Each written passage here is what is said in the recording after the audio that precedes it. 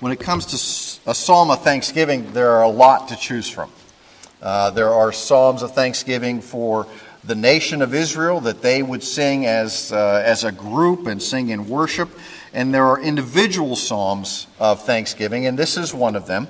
This is a psalm from David, and it has kind of, as we'll see, a dual purpose in what David is writing. There are two distinct issues here, but both are issues of thanksgiving.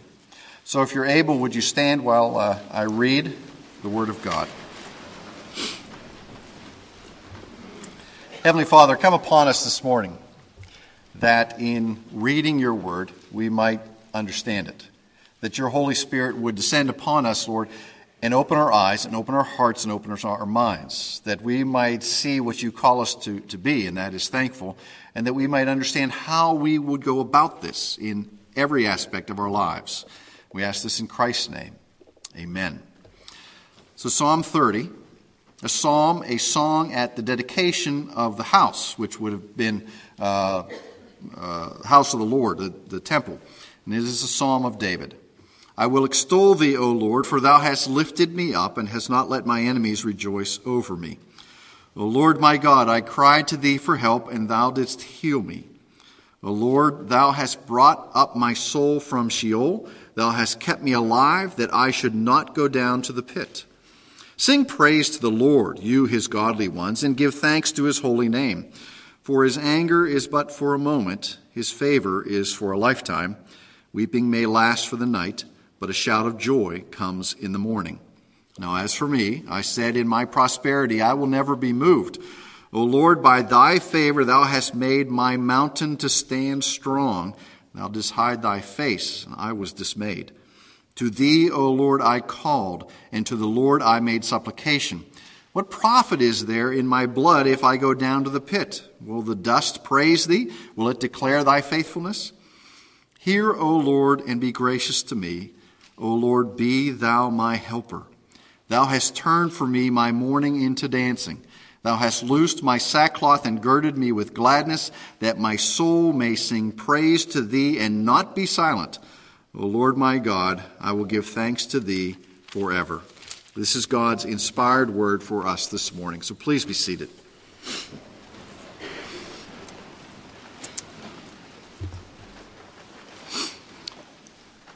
Too much, too soon, too often. This was how Chuck Colson, if you remember Chuck Colson, he worked in the Nixon White House, was found guilty, went to prison. While in prison, he became a believer, and when he came out, he founded Prison Fellowship. Well, too much, too soon, too often is how he summed up in the mid to late 80s how he saw teenagers and young adults living. That they had had too much in their life, they had had it too soon, and they had had it too often. All the cool things in life that many of us didn't experience till later in life, they were experiencing it in their teens. And that was in the 80s. Now, on my trip to Turkey, there was a young guy there who was worked for the travel company, and he had just previously led a group of college students to Israel. Now, just think of this. You had this chance to go to Israel, to the place where Christ walked, and the place where we read so many of these things happen, and you get to see these structures and the places, and it really comes alive when you go there. It really does. And he said the problem was we would go out and we'd go see these things, we'd come back to the hotel, and at night all they wanted to do was go and get on Facebook and go and Skype with their friends or check their emails. I said they didn't want to go back out into Jerusalem or into Galilee and walk and experience more. He said, no, they were really kind of, and he described it like, oh, been there, done that. I was like, oh, man, you just can't get enough of it when you're over there because there is so much. But it was kind of the illustration. They had either seen it vicariously, electronically, or they had been out in places and growing up. So these things, being in Jerusalem where Jesus walked, apparently was no big deal to them. Okay? So too much, too soon, too often. They had kind of forgotten what thankfulness was like. They had forgotten how to live in that moment and to see the things and praise God for them. Well, what does it take for us to be thankful? I'm not talking about, you gave me $20. Thanks very much. I appreciate that. I'm talking about a life and an attitude and a real, is that all of our countenance would be lived in continual and constant thankfulness. What does it take for us to do that? Often we forget what it is to be healthy. We just take it for granted until you wake up at 2 in the morning and you know you have the stomach flu. Because the stomach flu always comes at 2 in the morning, okay? And you think, oh, no, I'm going to die. And it's the longest, they call it the 24-hour. It's the longest 24 hours of your life, okay? And you think when you're in the midst of it, when will this be over? What is it like to feel normal again? And then it passes and you feel good and you are thankful that it is gone, okay? But if you don't have times like that, you forget what it is to wake up in the morning and say, I feel great this morning. And you forget to be thankful for the simple things like that. I mean, if all of life is gravy gets commonplace, right? Well, David, as we know, was a man after God's own heart, but that didn't mean that he was a man who didn't understand hardship as well as the blessing of the Lord. So let's go back to Psalm 30, and we see in the title here is as a song at the dedication of the house. Now, David, remember, did not build the temple. That was his son's job. He began to collect the things to build the temple, the cedar and the gold and everything like that. And as you can read in especially the 2 Samuel, the last chapters, and how he collects this massive amount of silver and gold and timbers and everything that would be needed so Solomon could build it. But David was a man of war. He was not a man of peace, so he was not about to build it. But not only did he collect the stuff and the materials, he also wrote some of the things which would be used for the dedication of the house of the Lord. And this is one of those psalms that he wrote for such an occasion. And throughout this psalms, there are indications that this also carries with it a secondary purpose here. And that is a purpose that clearly we see that David is going through some sickness. There is a sickness which has come upon David, which is a sickness basically unto death. He thinks he's going to die. But the Lord comes and heals him in the midst of this, and that is, in a sense, a secondary purpose in what this psalm has to say. And so there's this great rejoicing, not only that the house of the Lord will be built, but that the Lord has come and he has healed me of this time when I thought I simply was going to die. And it's not just the healing, okay? The way that David prays and the way that the language is structured here is that there is an expectation of God's acting. Okay, David did not just pray, well, he is the God, and I remember those days when there was me and Goliath, and I remember those days when Saul was chasing me, and the Lord protected me, and so I guess I should pray to the Lord. No, there was none of that. When David prayed, he prayed with an expectation that the Lord would act. Okay, and that's the challenge before us, as we will see. Do we pray in a fashion that expects the Lord to act? Now I understand that we get an email, and you get an email that says, Randy's gone to the hospital with this terrible disease. And you think, we got to pray for Randy's healing. Do we pray for Randy's healing? Okay, now this is a very difficult issue to come to grips with.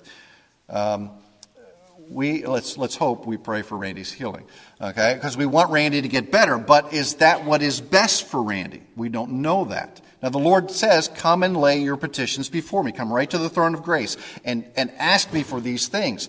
But we are also to ask how? According to the will of God. And we ask in Jesus' name. So we have to wrestle with the issue that we are to pray in an expectation that the Lord will act. I'm praying. I know the Lord can do great things. We've seen it. The elders have come before and laid hands on and anointed. We've seen healing. We've seen restoration. We've seen all these things. So we're going to pray with that expectation. But we also have to pray with an expectation that the Lord knows best.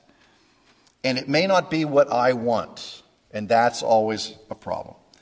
Because I think I know best. And then so I go to God and I say, God, this is what's best for so-and-so. But that may not be what's best for so-and-so. We have to realize that the Lord knows that. And so again, we have this strange dichotomy. We are called to pray and to lay ourselves before the Lord and our desires, but we also pray for what the Lord wants. So it's this mix of conforming our wills to His will. But we are to pray with an expectation that the Lord will answer. Okay, that the Lord will answer. And I understand that we live in a scientific age. You know, it's an age where the Lord may use common things to do uncommon works. Okay, now we're about to come to the Lord's table in a few moments where you see common elements, but they are for uncommon purposes. But those types of things should not limit or inhibit our expression of praise and our rejoicing and our thanksgiving before the Lord for what God does in our lives. We should be able to sense God's intervention through the hand of a skilled surgeon, sense God's intervention in healing our lives through wise use of medication, through the gift of a neighbor, through the kindness of a friend. So we sense the Lord's work in those things in the same way that we would sense it if one morning we have cancer and the next morning we don't have cancer. One morning I have no means of financial support and the next morning I wake up and the winning lotto ticket is there at my door. Okay? Those are miraculous things from the Lord. But let's never mistake our praise goes to the primary cause. The primary cause of those things is the sovereign hand of God. The secondary cause might be the neighbor who brings us dinner, or the neighbor who brings us the winning lotto ticket, or the drug that we took. Those are secondary causes. If we believe in a sovereign God, He is sovereign over all things and is the primary cause. And it is to Him that we give thanks, and it is to Him and for His work that we rejoice. Okay? So, we look at verse 1. I extol Thee, You have lifted me up. And then look at verse 2. O Lord, I cried to Thee for help. Now, this is Charles Spurgeon. He says, I could hardly pray, but I cried. How many of us have been in that state? I didn't have anything to say. I couldn't even get the words out. I didn't even know what to pray to the Lord. But I cried out to You. He says, I poured out my soul as a little child pours out its desires. I cried out to my God. I knew whom to cry to. I did not cry to my friends or to any arm of the flesh. Hence the sure and satisfactory result, Thou hast healed me. Now the Lord might use a secondary cause, but He is the primary cause of all things. Spurgeon says, I know it, I am sure of it. I have the evidence of spiritual health within me. Glory be to the name of our Father. And then the third issue here in verse 3, he says, Lord, Thou hast brought up my soul out of Sheol. So we see the Lord has drawn me up. The Lord has healed me. You have brought my soul out of Sheol. Okay, these are, in a sense, the warm-ups for Thanksgiving. This is why we rejoice for the Lord. He prays with an expectation. The Lord answers. That's what the Lord does. It's what the Lord does. So secondly, we see in verse 4, we should be excited about what the Lord does and then demonstrate that excitement. Now, I understand most of us are Presbyterian. And excitement for us is different than for everybody else. Okay? We're chosen by God, and we know that. Praise God. We don't have to face hell because God has called us. Praise God.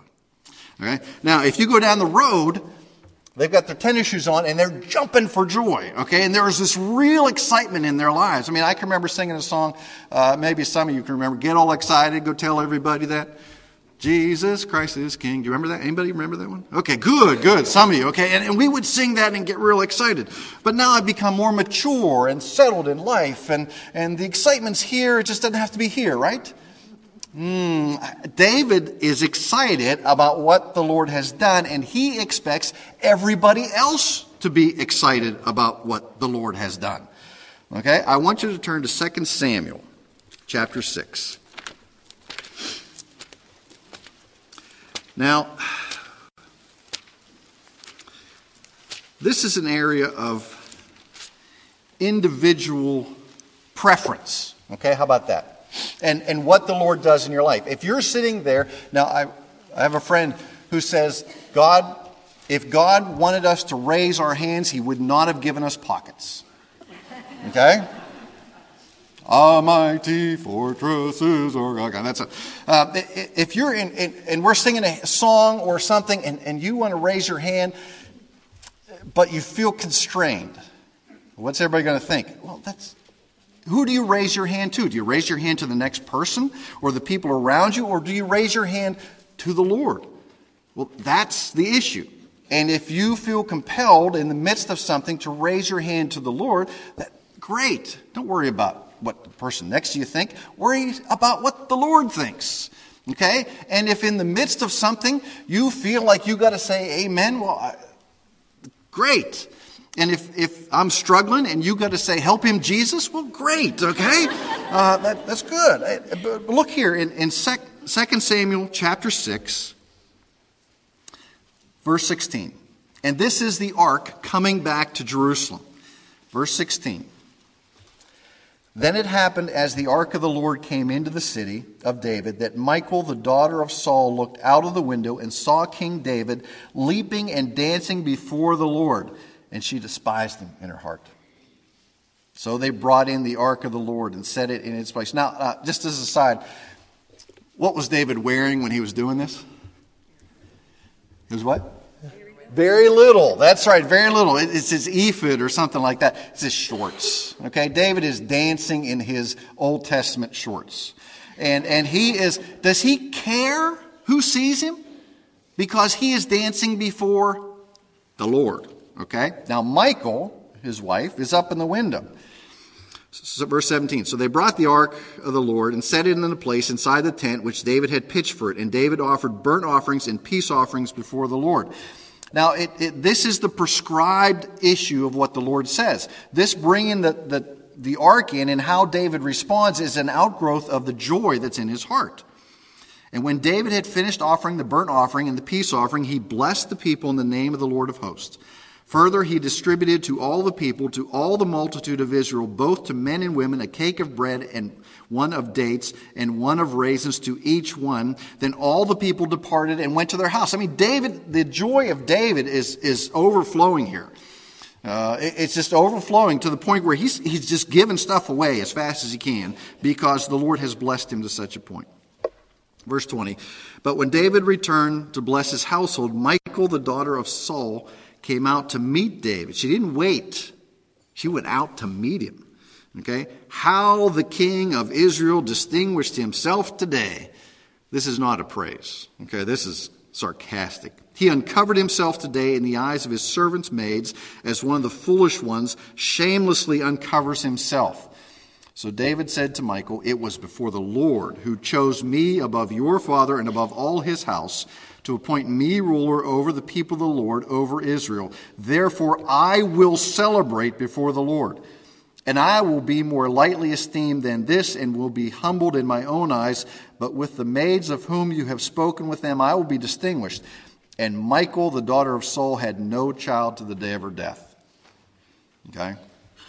So we see that David says, I just have this great joy and I can't contain it and I need to demonstrate it. And this is how he did it. He danced before the Lord. Now, was this choreographed? No, this was one of those things that you see. How shall we describe this? You have, there's 2 seconds left. They throw that Hail Mary pass in the end zone, and they catch it, and the underdog wins by 1 point. And what does the crowd do? They dance in exaltation. Okay, not before the Lord, but that way. But that's the type of dance we're talking about. He's just so excited; it just oozed and flowed right out of him. He couldn't contain himself. Okay? So David says, I'm excited about it. Everybody else should be excited about it. Go back to Psalm 30. Okay, David wants everybody to join him in praising God. Not just because God has been gracious to him in this instance, in the healing that has come, but because it is God's nature to be gracious. It is God's nature to be gracious. He realizes, he's calling the people to realize how God is, and everybody should recognize that this is the way that God acts. Spurgeon writes, the very remembrance of the past should tune our harps even if present joys be lacking. He says, so you have no great event today. Don't you remember what the Lord has done to you before? All the great joys that you have experienced in the Lord's presence before? The very remembrance of the past should tune our harps even if present joys be lacking. Holy, holy, holy is the song of the seraphim and the cherubim. Let us join it, not dolefully as though we tremble at the holiness of God, but cheerfully, as humbly rejoicing in it. What has the Lord done in your life? If you're a believer, he's done the greatest miracle in your life you could ever imagine. He's taken you, you're on your way to eternal punishment that was due you for your sin, and he's grabbed you and said, no, you're mine. And you're going to come with me, and I'm going to bless you in an incredible fashion. Okay, you're now my son. I give you all the rights that my son Jesus Christ had. You have the name, you have the inheritance, you have all these things. Now come and spend eternity with me when you deserve that. If that has happened in your life, then you got everything to be thankful for. You ought to be rejoicing. You ought to be dancing. Now you say, well, Rand, you're not dancing. Somebody's got to preach. You can dance, I have to preach, okay? Let's keep going. Psalm 30, verse 5. This is number 3.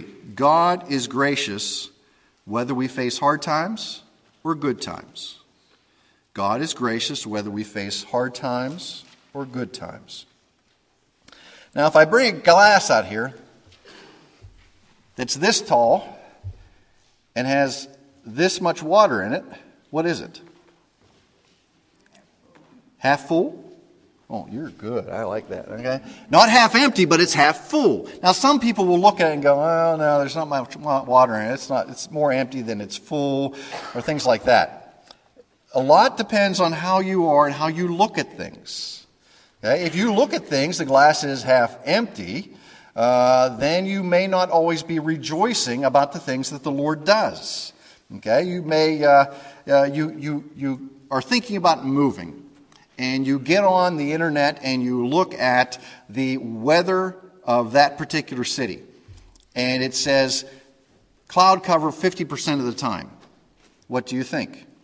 You think, oh, that's sunny half the time and cloudy half the time. Where do you go? Oh, that's cloudy half the time. Weather's bad. Okay?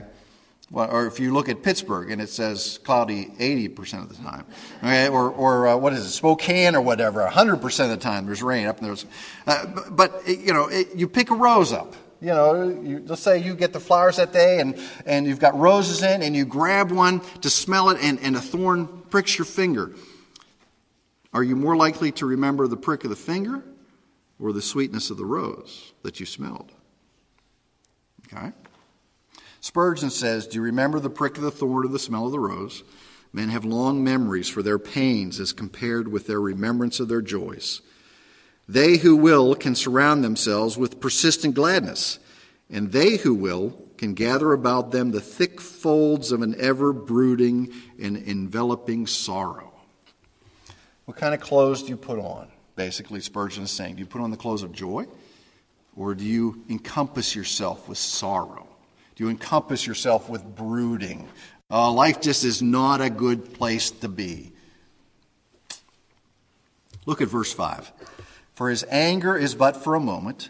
His favor is for a lifetime. Weeping may last for the night, but a shout of joy comes in the morning. Now, if we just pluck this verse out, we might mistakenly interpret it as every cloud has a silver lining. Or into every life a little rain must fall, or you got to take the rough with the smooth, baby. We might do it like that, but that's not what David is communicating in the context of all this.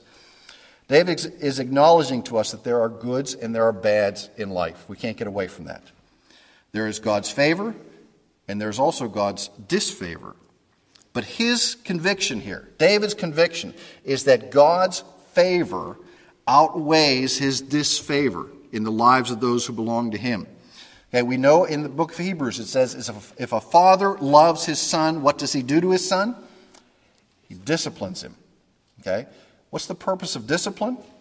Shaping, molding, adjusting.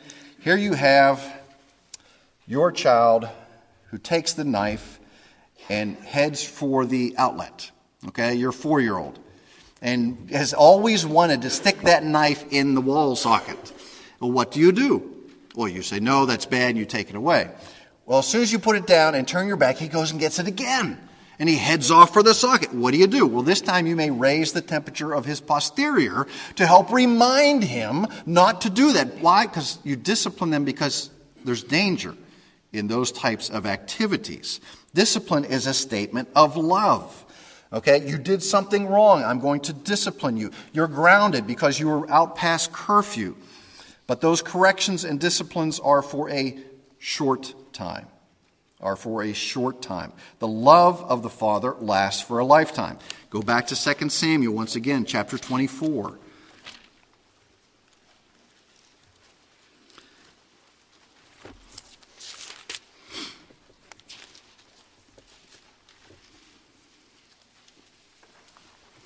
David has done something bad. He's taken a census. Always a bad thing when you're the king because you're supposed to rely upon the Lord. A census was there for taxation or to count your number of soldiers. David wants to know how many soldiers he has. That's bad. This is towards the end of David's life. So the Lord comes upon him and says, now you're in trouble. There's going to be discipline because you've done something inappropriate. Now, in the larger context, the Lord is also disciplining the nation of Israel at the same time for something else, but we'll focus just on David here. David has 3 options. Verse 13 of chapter 24.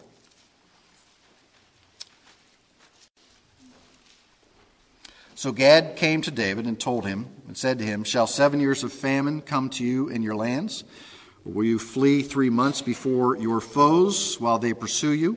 Or shall there be 3 days pestilence in your land? Now consider and see what answer I shall return to him who sent me. 3 options for punishment.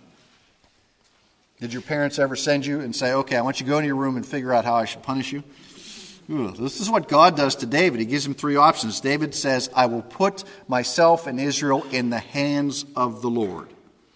Not in the hands of the enemy, not in the hands of pestilence or famine, but into the hands of the Lord. Okay?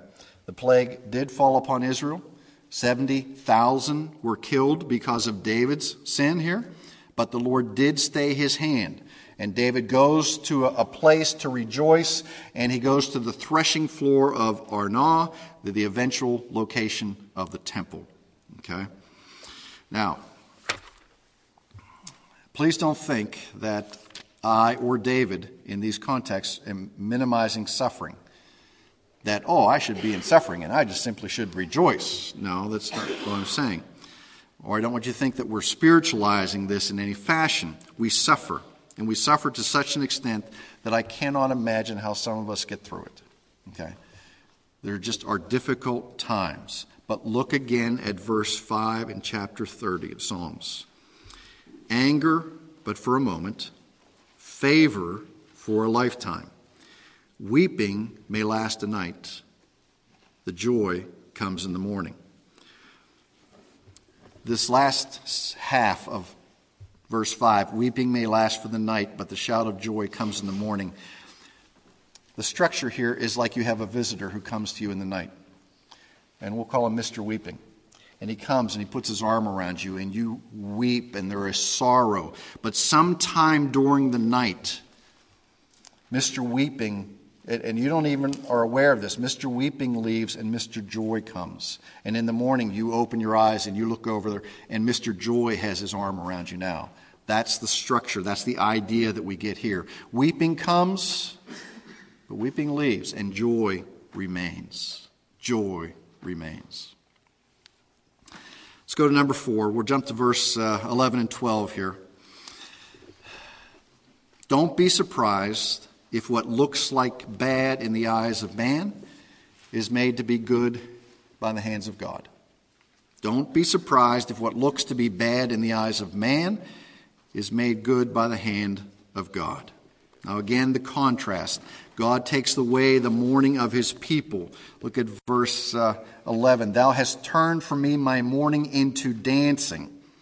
Now, think of the contrast here. There you are, mourning and crying out to the Lord, and he says the Lord has turned it into dancing. How many of us feel like jumping off our mourning bench and running around dancing like David did before the Lord? But that's what has happened. You've loosed my sackcloth and girded me with gladness. Remember, this is a psalm that comes from David, who was almost dead from whatever affliction that he had, and the Lord healed him. That my soul may sing praise to thee and not be silent. Not be silent. He takes off his sackcloth, he takes off those clothes of mourning, and puts on those great clothes of joy.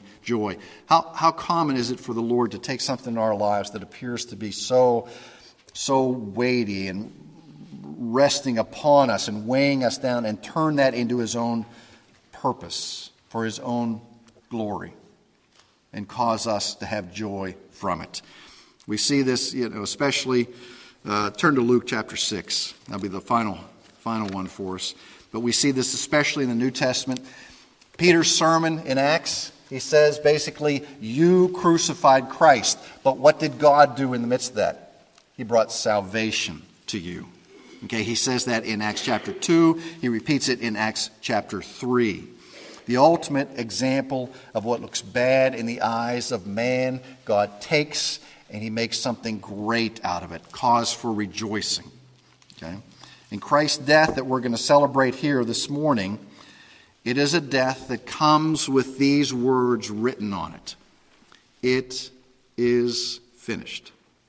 Do you remember that final words of Christ on the cross? It is finished. It's paid in full.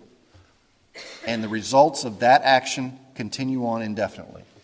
Your sin is paid in full by the work of Christ. What looks like the end had the demons rejoicing, had Satan saying, I finally got this guy, and he's going to be in the ground, and he's going to be mine. Yet in 3 days, he was out.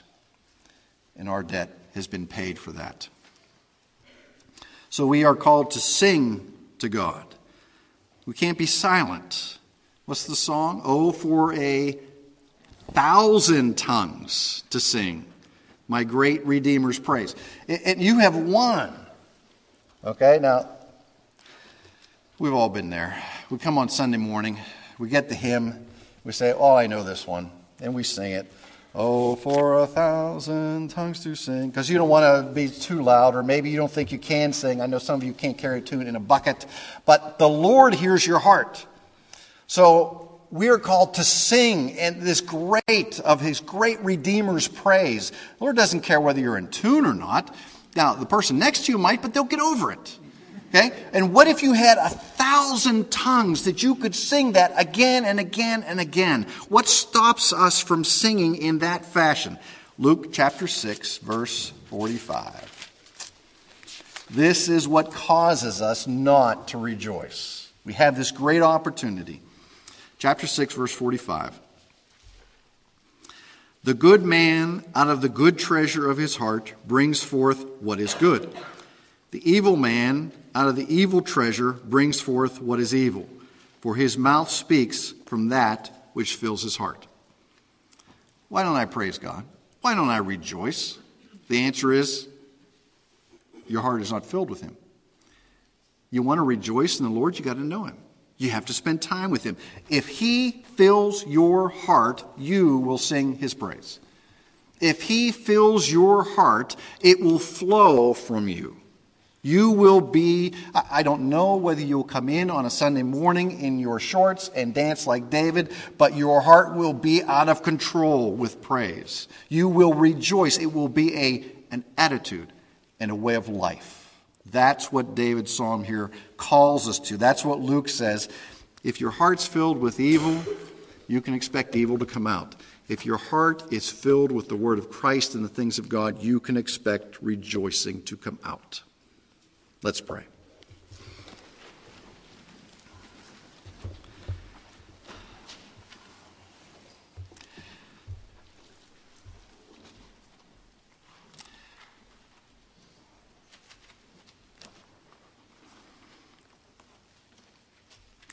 What is man that you are mindful of him, Lord? Here we are. We come with so much baggage, but yet you just say, come to me. We come with weaknesses, and you say, bring those too. We come with sorrows, and you say, bring them.